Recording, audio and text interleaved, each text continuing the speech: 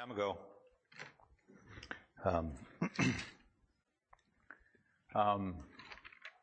a pastor in my former church, we would, back in the infancy of technology, when your printer would never work, right? You would tell it what to do and it wouldn't work. And if you ever waited to print out what you were going to present on Sunday, you could almost guarantee that you couldn't get your printer to run. And I've printed stuff off and on for the last couple of weeks. And tonight I was tweaking on my content, my flowchart, whatever you want to call it, notes. And went in there and went to print it. And I went, this doesn't look good. And guess what happened? I'll show you what happened. Watch this. So I printed, and it printed page 1 okay. And then it printed page 2 on 4 pieces of paper. So I just tore off the other ones. And so this is how it turned out. And some of it didn't get printed, but that's fine. So we're going to be tonight looking at a very familiar portion of Scripture in the book of John chapter 3.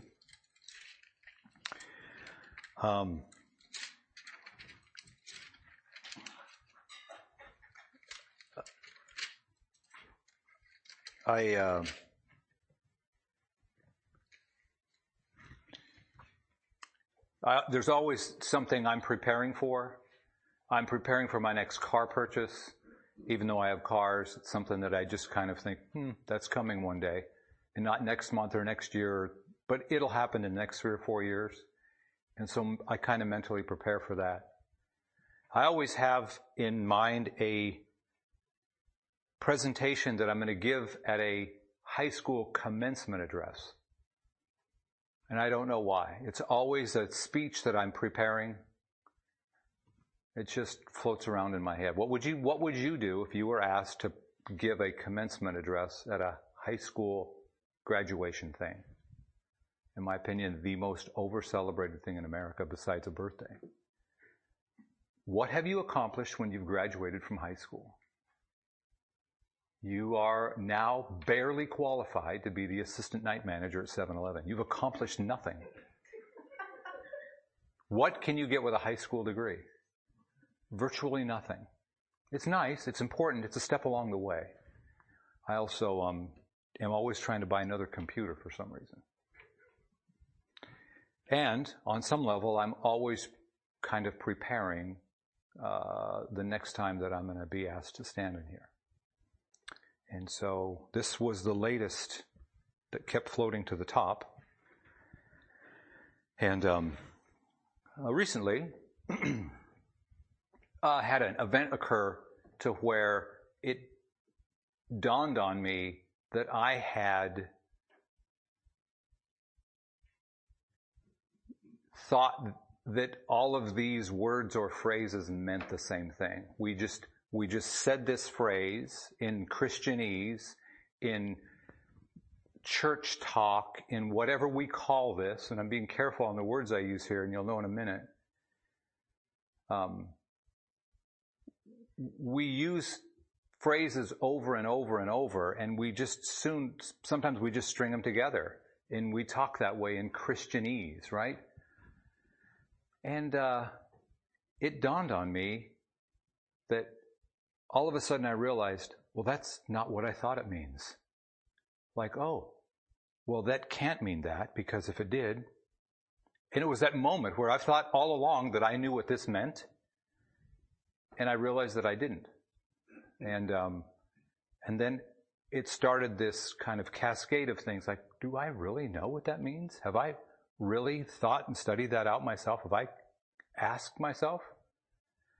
And one of those phrases, among many, is the phrase that we use all the time in Christianese, and it's a phrase that we think is scattered throughout the Bible in hundreds of passages, and it's the word born again.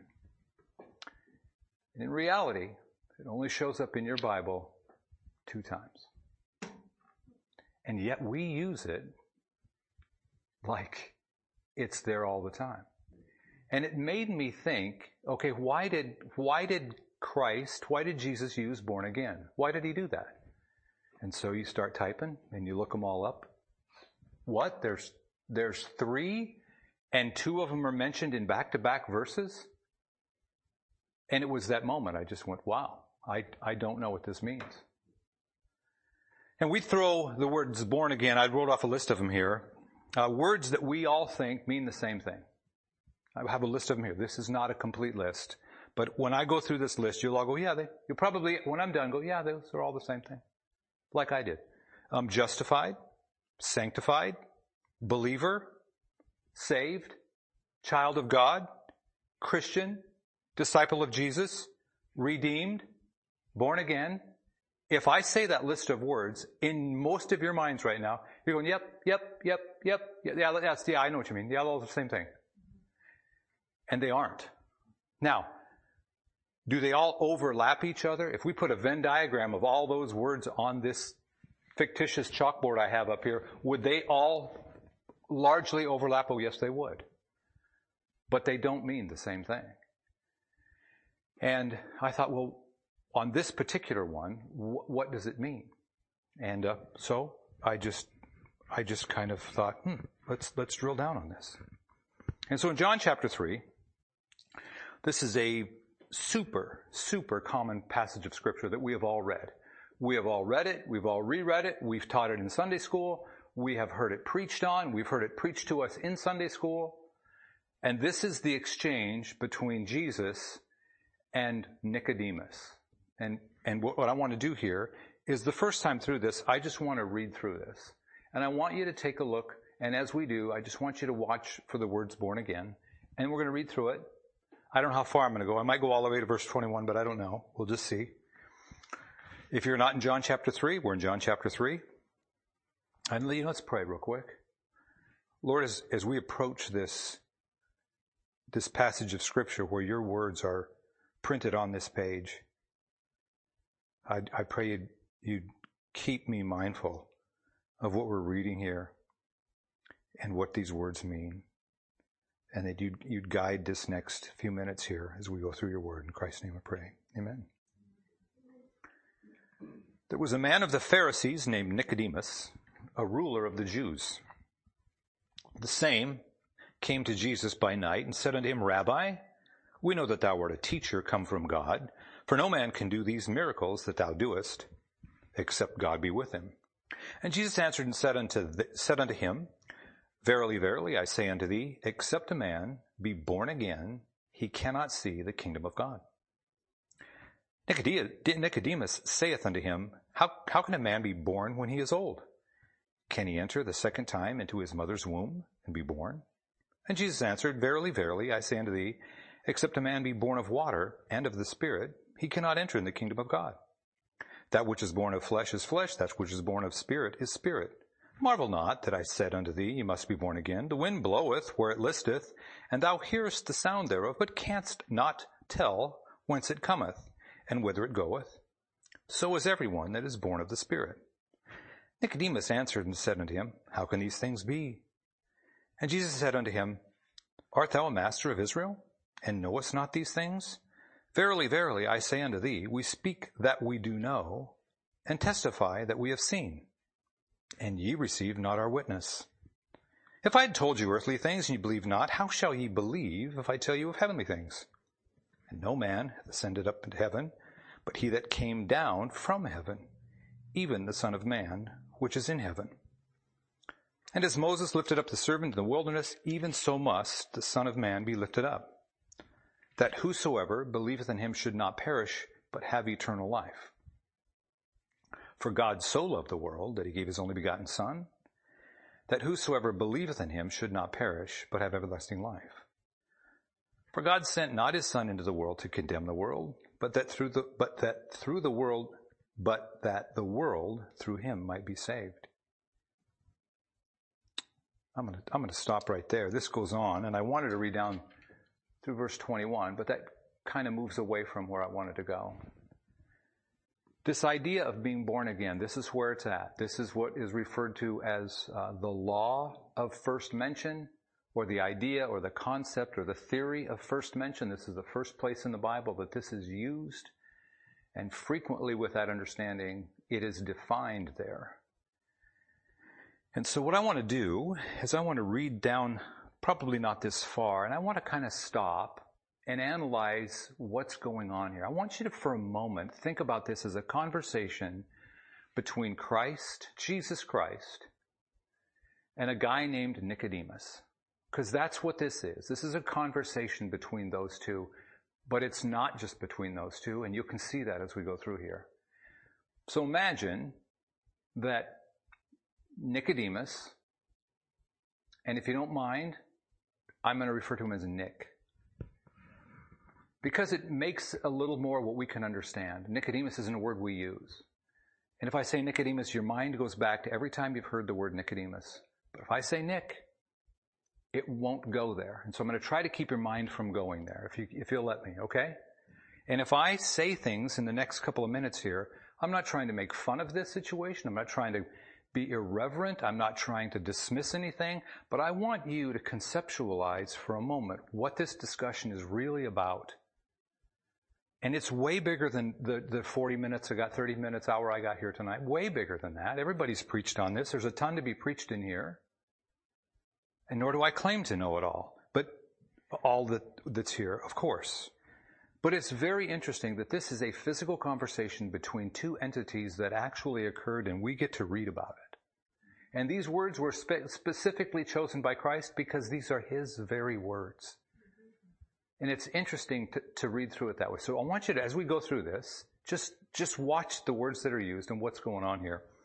There was a man of the Pharisees named Nicodemus. That almost sounds like once upon a time in the world of Galilee, there was a man named Nicodemus, and he was this and this and this. It's like a Disney story if you think about it. That's how the story, and it's not, it's an account, but that's how the story starts. And how is he described? A ruler of the Jews. A ruler. Let's take a look at the word rule. Somebody that makes the rules. Somebody that enforces the rules. Somebody that likes the rules. He was a ruler. And the Jewish faith, religion, concept is full of rules. And I think that's why this word ruler is used. Later, Christ refers to him as master, but he's a ruler. He's up the food chain in the Jewish hierarchy. He's the establishment religion.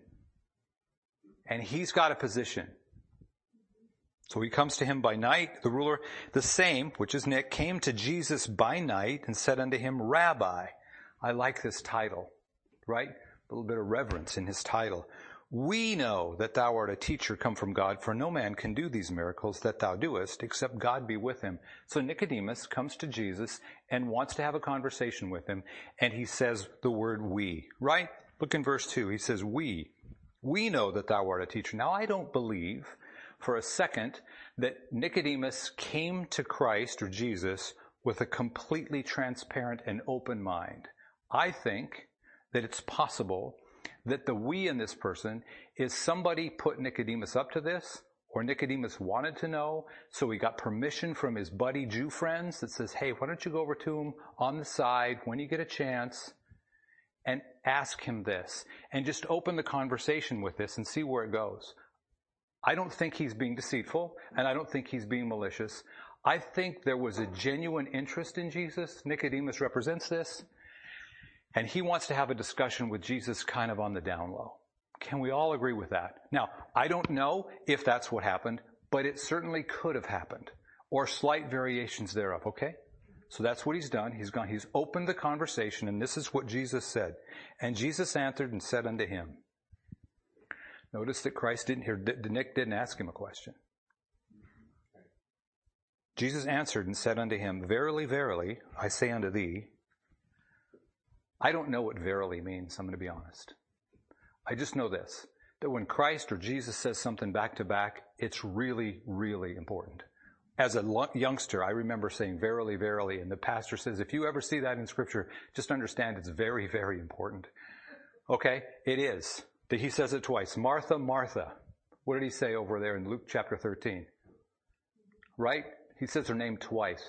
Hey, Martha. Right here. Right? Verily, verily, I say unto thee. except a man be born again, he cannot see the kingdom of God. Okay, Nick goes up to Jesus, and he opens with this concept, with the right, in the right mind frame or mindset, wasn't being derisive, and asks or states this. Hopefully, going to get some type of exchange going, and Jesus just looks right through him. Jesus knows Nick better than Nick knows Nick. And he says that. He says, except a man be born again, he cannot see the kingdom of God. Okay, Nick didn't see that coming. I promise you he didn't see that coming. And Nicodemus said unto him, how can a man be born when he is old? Can he enter the second time into his mother's womb and be born? So Nick has to cover for you can just see, he said that out loud. He said that out loud. How dumb is that? Nick knows better. He knows that you can't be born again. But you can be born again. You just can't be reborn. You see, born again doesn't mean reborn. It means another born. If I told you to dig a ditch, and I said, nice job, do it again, you wouldn't fill the ditch in and dig it again, right? You would dig another one. It's an addition to. And so Nicodemus has got the wrong definition of born again, first of all. So he's already on the wrong plane. Jesus already knows that. So Jesus says, verily, verily. Now listen to me, Nick. And then Nick asks a dumb question. And Jesus says, again, verily, verily, I say unto thee, except a man be born. He uses exactly the same words over. Except a man be born.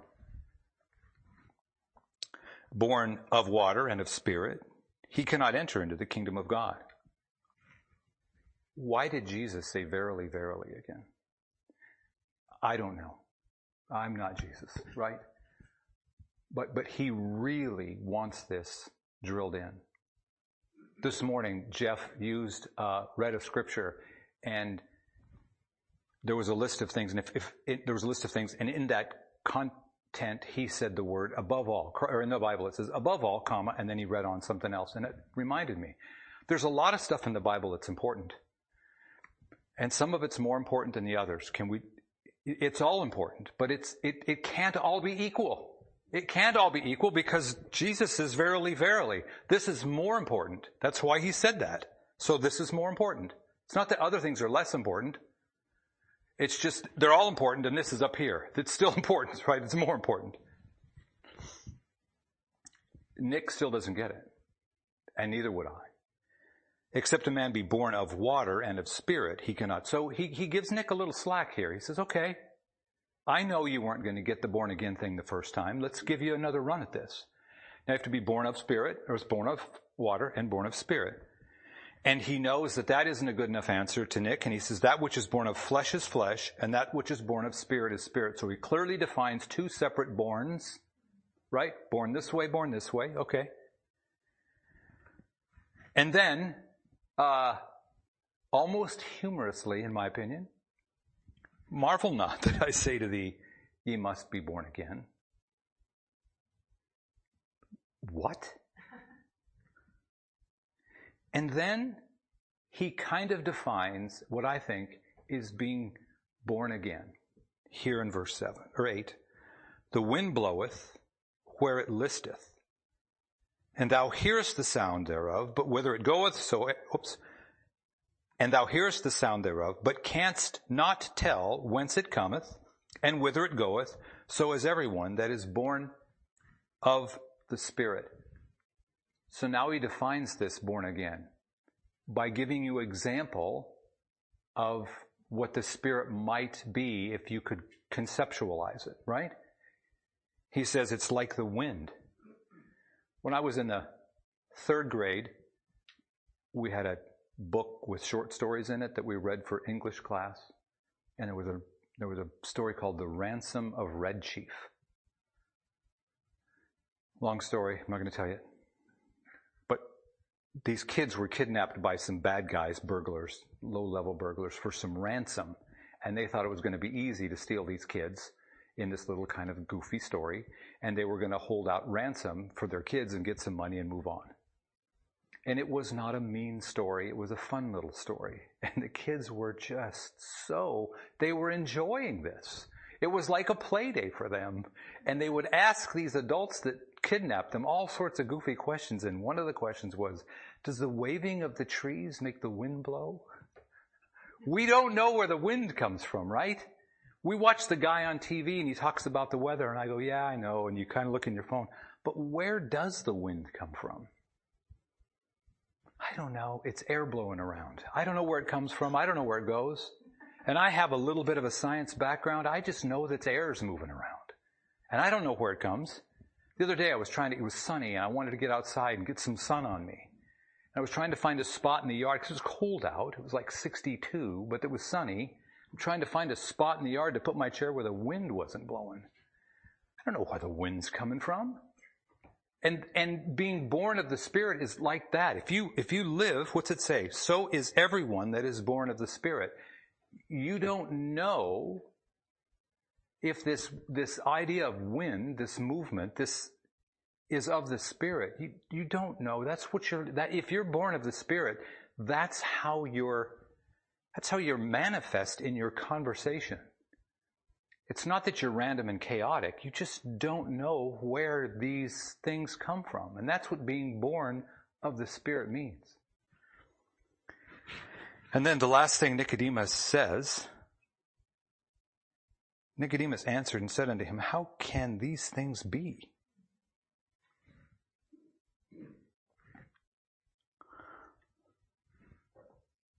And then the conversation, which at this point seems to me, it's clearly cordial.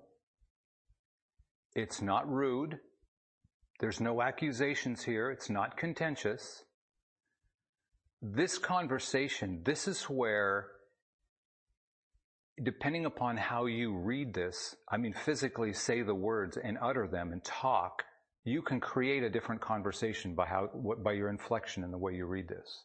And the first half a dozen times I read this, I read it one way, and then I read it another way, and I would purposefully put more emphasis as I read this out loud to myself, and I go, man, this conversation, it doesn't go off the rails, but man, does Jesus just drill in on this guy. And he does it in a way that Nicodemus would understand. And then I got to thinking, now wait a minute, as you get down in this passage of Scripture, there's other people there. It's not just Jesus and Nicodemus. There's other people there. How do we know that? Let's look down at verse 22. I didn't read this. But this conversation ends with Nicodemus right about here.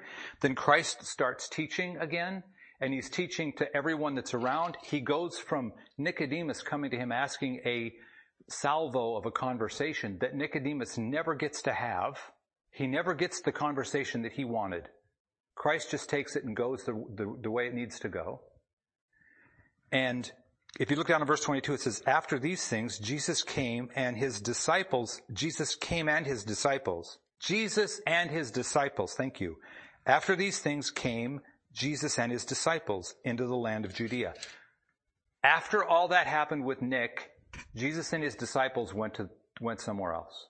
That's what that verse says. So that means that his disciples, some of them were around when this conversation between Jesus and Nick was going on. And it's evident because as you read through that, you go, okay, this really isn't designed at Nick. There must be some other people here listening, right? You've had that conversation with adults and you hope your kids are listening. Or you had that conversation with your kids and you hope other adults are listening. Okay, I have. You've been in a store with your son. Guy's being a jackwagon. And I said, Duncan, hey, when you grow up, don't you ever act like that guy. Right? I'm calling the guy out and I'm talking to my son. You get the sense that Jesus is doing this a little bit as you read this through. And the purpose of the first half of this that I wanted to dial in on is the concept of being born of the Spirit. To be born again, you need to be born of the Spirit. One thing that I noticed that when Nicodemus came to Jesus that night, Jesus didn't launch into a salvo like you would a junior church lesson about say these 7 words and be saved. Jesus didn't go ABC, pray with me, now you're saved, yay, bye, and go on to the next thing. That isn't even close to what happened. Clearly, Nick is lost. Clearly he is, because he goes on and he gives the greatest line-by-line explanation of Jesus, his birth, his death. The whole gospel is presented there as concisely as we know. I mean, come on, John 3:16 is in there. This is how concise it is. Yet it starts off really with being born again. And although born again ties into salvation, they are separate things. And you know why they're separate things? Because they have different words. God wouldn't have put this in here, Christ wouldn't have put this in here if they meant different things. And they mean different things in subtle ways, which I don't want to address. I just want to know, I want to drill in on this being born of the Spirit.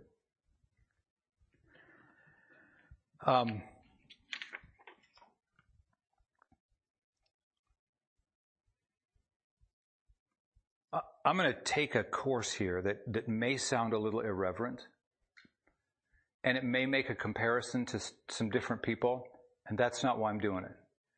I want to reinvent this conversation in a way that I think doesn't improve on this. I just want you to see the weight of this conversation if it happened between 2 different people. Okay? And so I'm going to read this scripture over. I'm going to put 2 different people in this conversation, and I'm not doing that to mock the words of Christ. I'm not doing that to say, and comparing these 2 are like, I'm not doing that.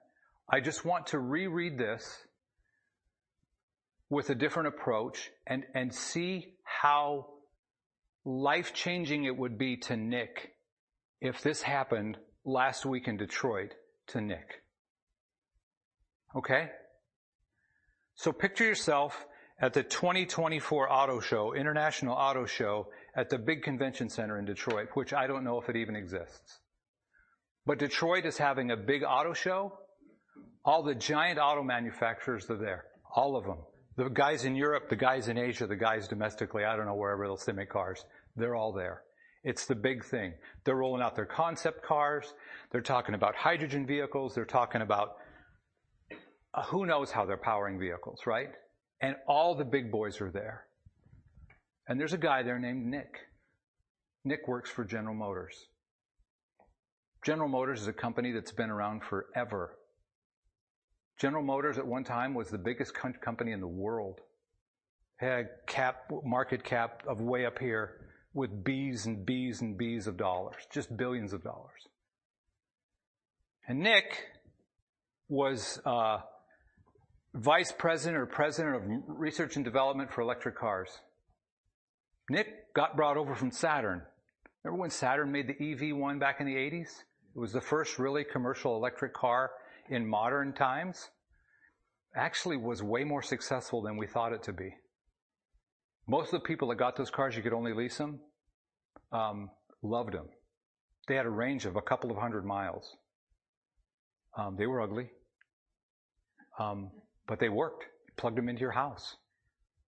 And they brought Nick over from Saturn to GM because GM wants to roll out this electric thing because they know that right now the world's going electric. So Nick's at this auto show, and they're all there. GM's got their, Ford's got their thing, everybody's got their thing. Daewoo, Honda, Hyundai, just start naming cars. Tesla, Ford, I just saw one over there. And they're all there. And they're over in the electric wing because Nick's rolling out the electric cars for GM. And Nick knows he's got a big road hoe. Because right over there is Tesla. Right over there's Tesla. I mean, he can see them. Their booth's even nicer than his. And Everybody's gathered around Tesla. Everybody's over there looking at that, including all the manufacturers. All the people, all the participants in the symposium are all over wandering through the thing, but Tesla's always got a crowd. They got their latest Model S sitting over there, and it is gorgeous. Shiny, all the stuff. I don't know what's in it, but it's everything. There's no electric car that's even close to that for modern consumption, for the general public. Yeah, Europe's making some super high-end stuff, but nothing's close to that Model S. And Nick's just going, what are we going to do? That's what we got to do. Nick's got the pressure of the company on him. Nick's trying to sell their concept car to the public that don't want to look at it because they can look at this concept car and go, that's ugly. The Model S looks good. And Nick's torn. His buddies are standing around. And he looks over there and he notices there's Elon Musk. Well, there he is. And Elon picks up his phone and he's kind of walks away from the thing and he kind of walks over away and he gets close enough to the GM booth that Nick can kind of hear what Elon is saying. Kinda. And he goes, I think I heard that. And Nick looks around, he goes, okay, nobody heard that but me. And Elon walks back into the thing. Time goes by. Goes back to the hotel, the convention hall clears out largely, everybody goes back to their room. But Nick remembers something that he heard. And so he's back at the suite with all the other big wigs, drinking, doing whatever they do at a car show. And I don't know, I just made that up because I've never been to one. And Nick kind of goes like this, and he says, oh, I left some stuff down at the booth. I need to go get it. I need to work on that for tomorrow because we're doing this thing that you told me I was supposed to do with that stuff. And they say, go ahead. So Nick goes back down, shows his badge to the guy to get in the convention hall. And it's about 9:30, 9:45 at night, and he walks in, and he kind of goes over and mulls around by his booth that he has. He kind of wanders over to that Model S, hoping what he heard was right. And he looks up, and in walks Elon Musk. Handful of people with Elon. Elon walks over, and Nick realizes, here's his shot. That's Elon Musk. That's the wealthiest guy in the United States. He does whatever he wants. He goes wherever he wants. He builds whatever he wants. He says whatever he wants.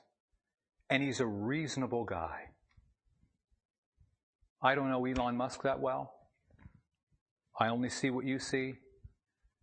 But I do notice this about Elon. He's very guarded in his words. If you've ever watched him do an interview, he has a very halted speech pattern, and he's very guarded with his words. So Nick kind of goes, here goes. Because he knows he can approach Elon, because he's seen other people do it, so he walks up to him. And Nick walks up to Elon Musk, and he said, oh, by the way, Elon purchased Twitter, and his handle at Twitter is, does anybody know? Chief Twit. That's what Elon called himself on Twitter, is Chief Twit. That's what he calls. It's his self-applied title. Nick walks over to Elon, and he says, Chief Twit,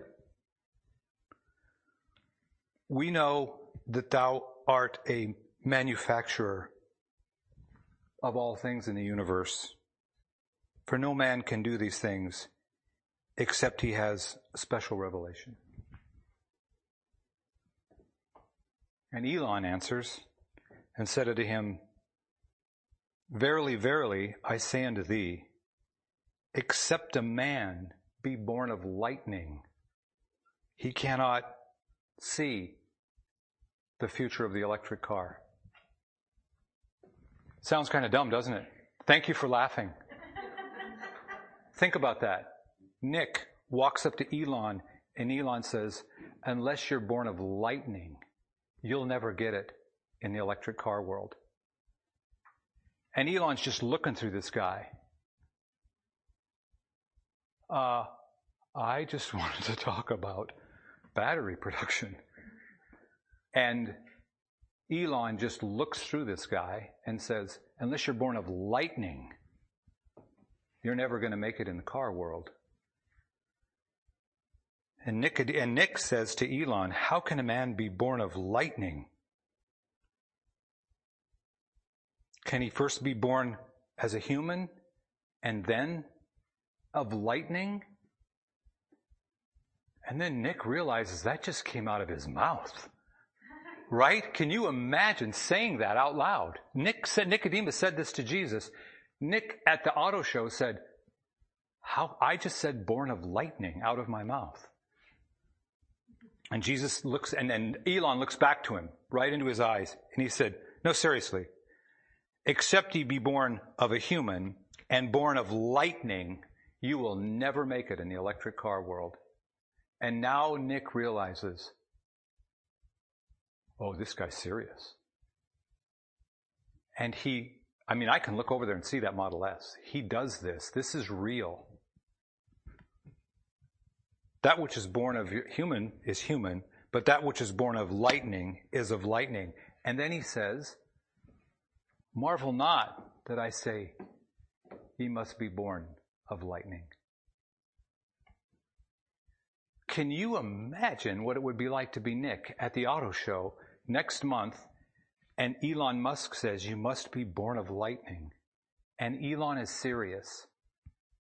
That would blow your mind. You can't even tell people that you had this conversation. That is so crazy. Nick can't go and tell, okay, I met Elon down there at the thing downstairs last night, and he said, we need to be born of lightning. He goes back to the board and tells them that. Nick, go work for Honda. He can't even say that. He said, the lightning striketh where it wants, and thou can hearest the sound of thunder, but that canst tell whence it cometh or where it goeth. So is everyone that is born of lightning. Oh my word, he's talking about lightning and thunder and electric cars. I had a battery question. Can you imagine what it would be like standing there in that situation where you thought you had a clever chief twit comment to enter into a conversation with Elon, and Elon knows this. He almost sees you coming, because if you read down here, he says, okay, I got to be lightning, born of the Spirit, or born of lightning, thunder. And then he says, how can these things be? So Nick, standing there in front of Elon, he just shakes his head with that puzzled look and goes, what?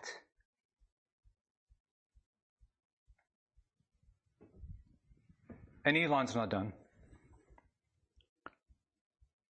Art thou a CEO and head of development of electric cars at General Motors, and knowest not these things? How did you ever make a car, buddy? How do you even know what to do if you're not born of lightning?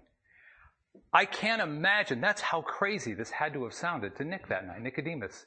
How could he have possibly fathomed that?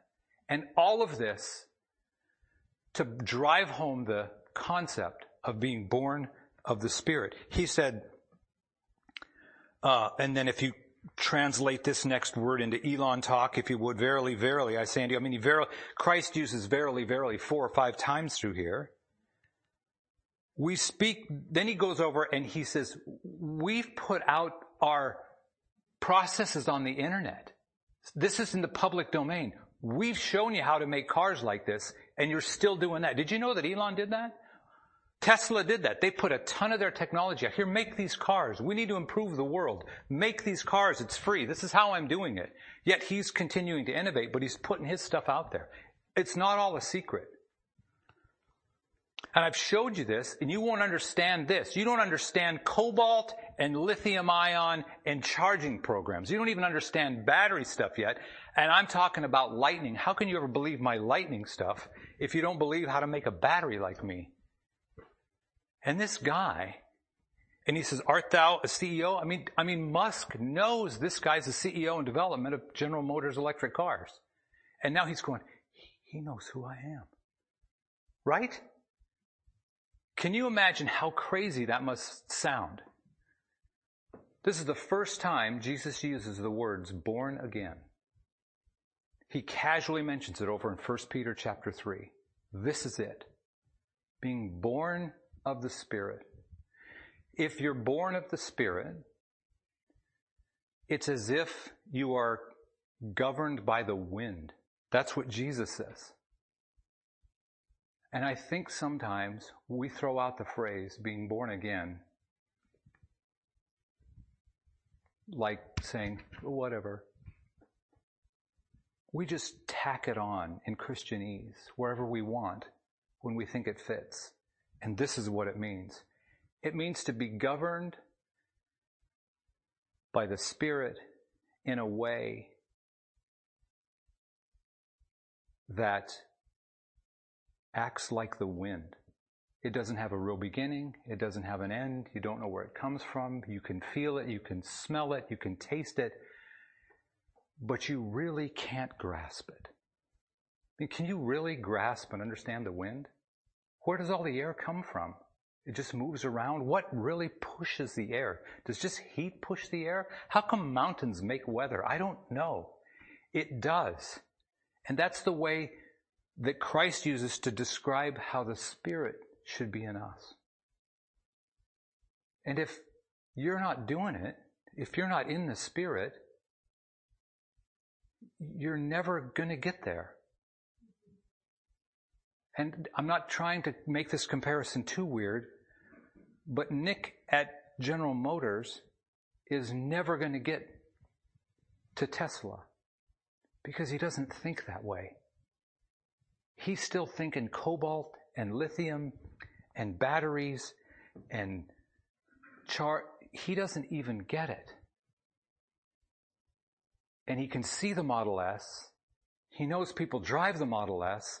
He sees them on the road every day and it makes him angry every day because he didn't make that car and he had the EV1 back in 1980. And how come they can do it and we can't? And on some level, I think Nick wanted to know. That's why he went to see Jesus. And he asked a question and Jesus just drilled down on it.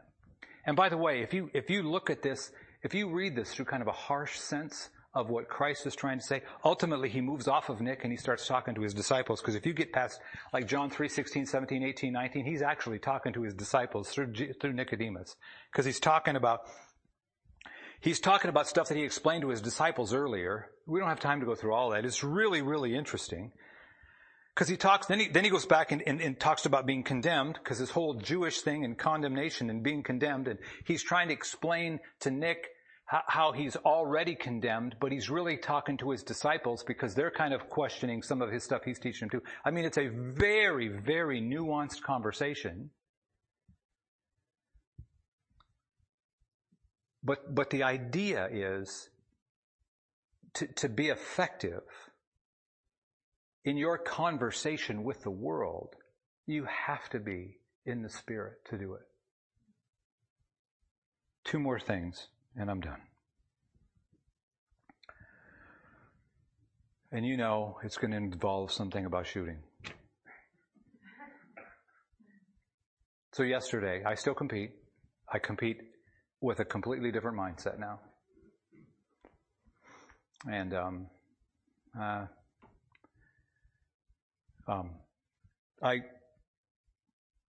Wednesday or Thursday, I was going to go up to that place and shoot this gun, my 22. I got a high-end 22 pistol.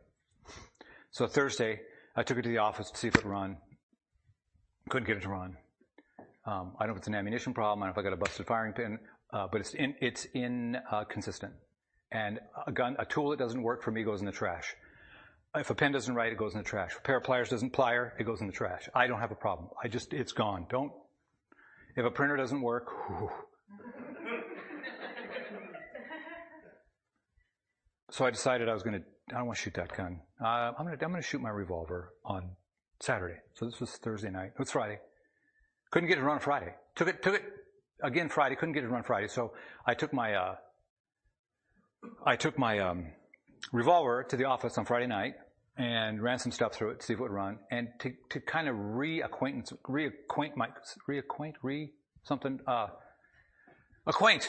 myself with a revolver. Different cadence when you shoot a revolver. Different mindset when you shoot a revolver. It doesn't have an optic on it, just open sights. Okay.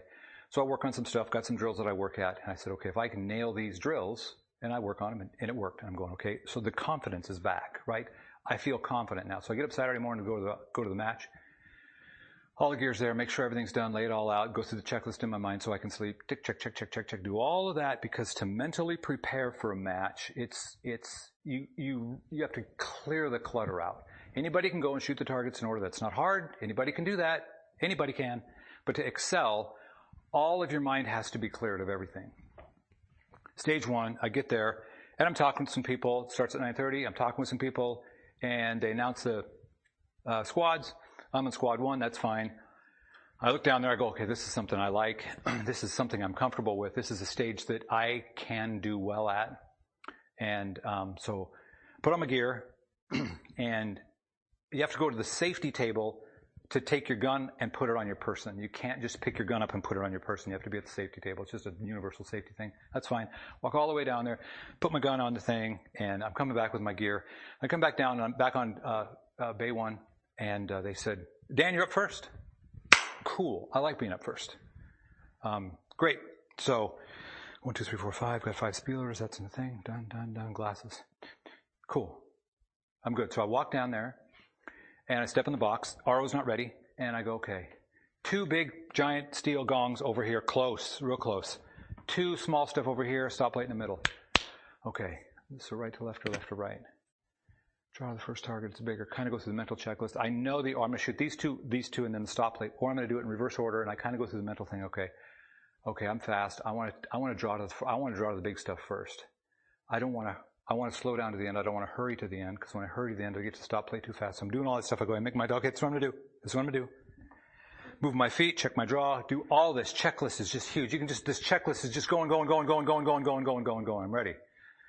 Do my pattern, do it, hold, burn it in, inhale, exhale, boom, hands on, thumbs on cheekbones. Ready? Stand by. Boom. And it blows up. These giant gongs that are spitting distance, if you're a good spitter, spitting distance, I miss them. I mean, they're right there, just boom, boom, move over here. I missed one. I have to come back. I might have missed it again. I move over to the small plates, boom, boom. Got 8 rounds in a revolver now. They make them with 8. I got 8 rounds in the revolver. Come over to the stop plate, click. I missed 4 times on 4 targets. I go to the stop plate and it goes click. So now I have to reload. Reload's 2 seconds. All the math just burns through my head. I'm going to take a 30. Taking a 30 means that's the maximum time you can get on a string. Shoot 5 strings per stage. You get 1 mulligan. So I'm taking my mulligan on the first day, on the first stage, on the first string. I'm taking my mulligan. Okay. My mind's not in the right place. So I kind of change things. Okay. A couple of misses. Can't hit the small. I transition too hard. And now I'm thinking about transitioning too hard. Miss the stoplight. Got to make up on the stoplight. There's 6/10. I'm doing the math. That wasn't good. 3rd string, 4th string, 5th string. And I'm just going, So I eat a 16. So this should have been a 12-second stage for me, 11.5, 11.8, 12-second stage.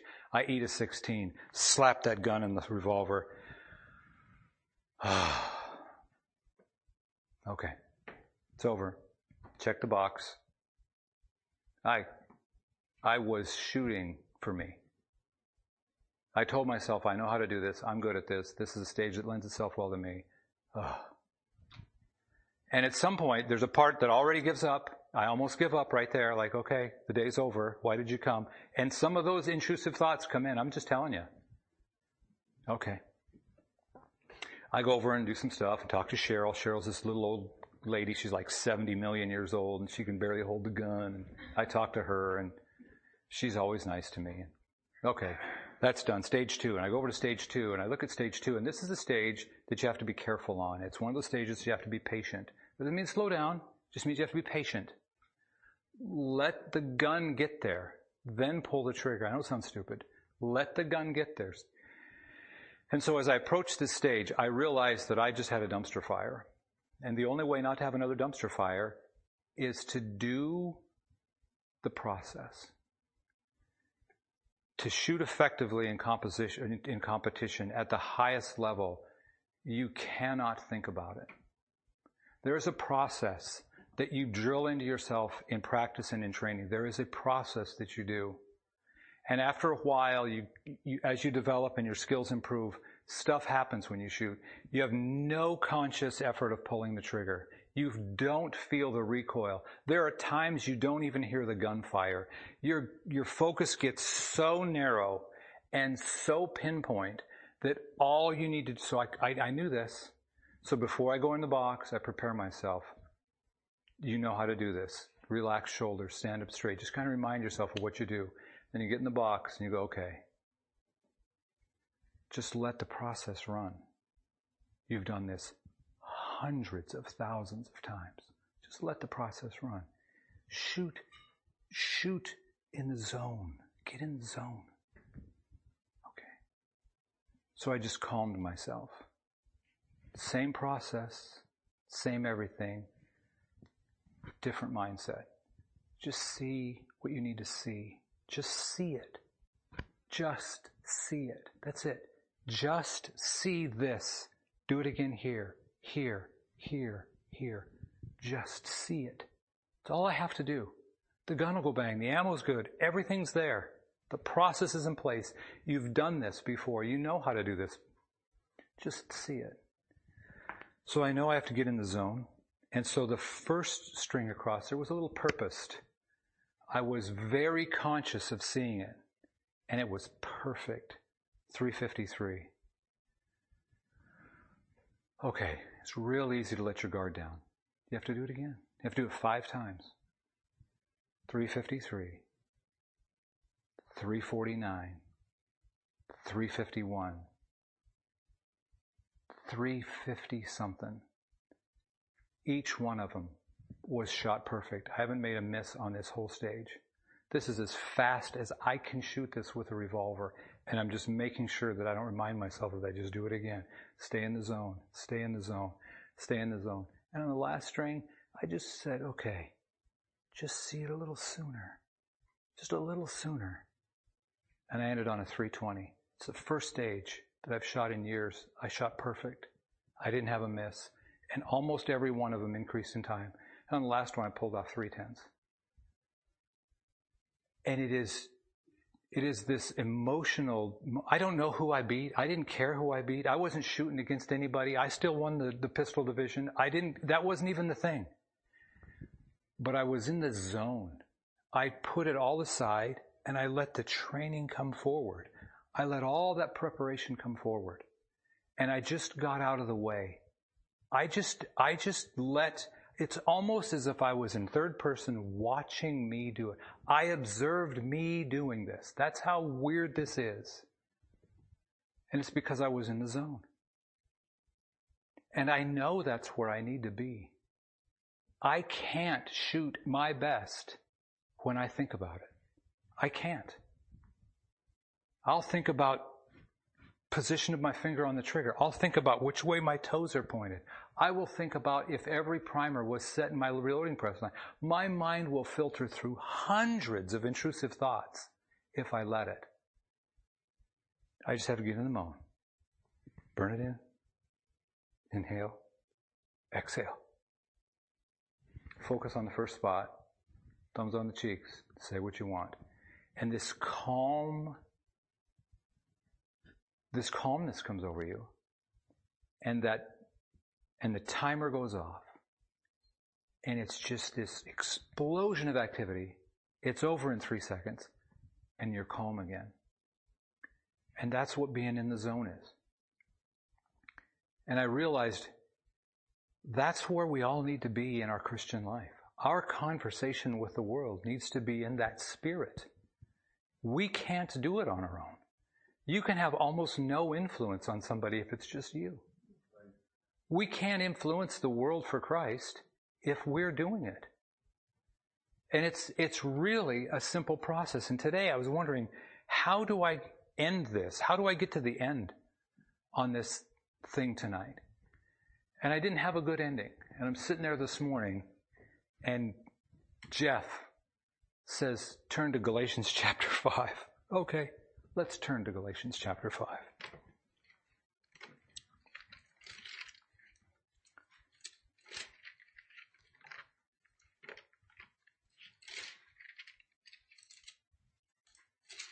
The moment that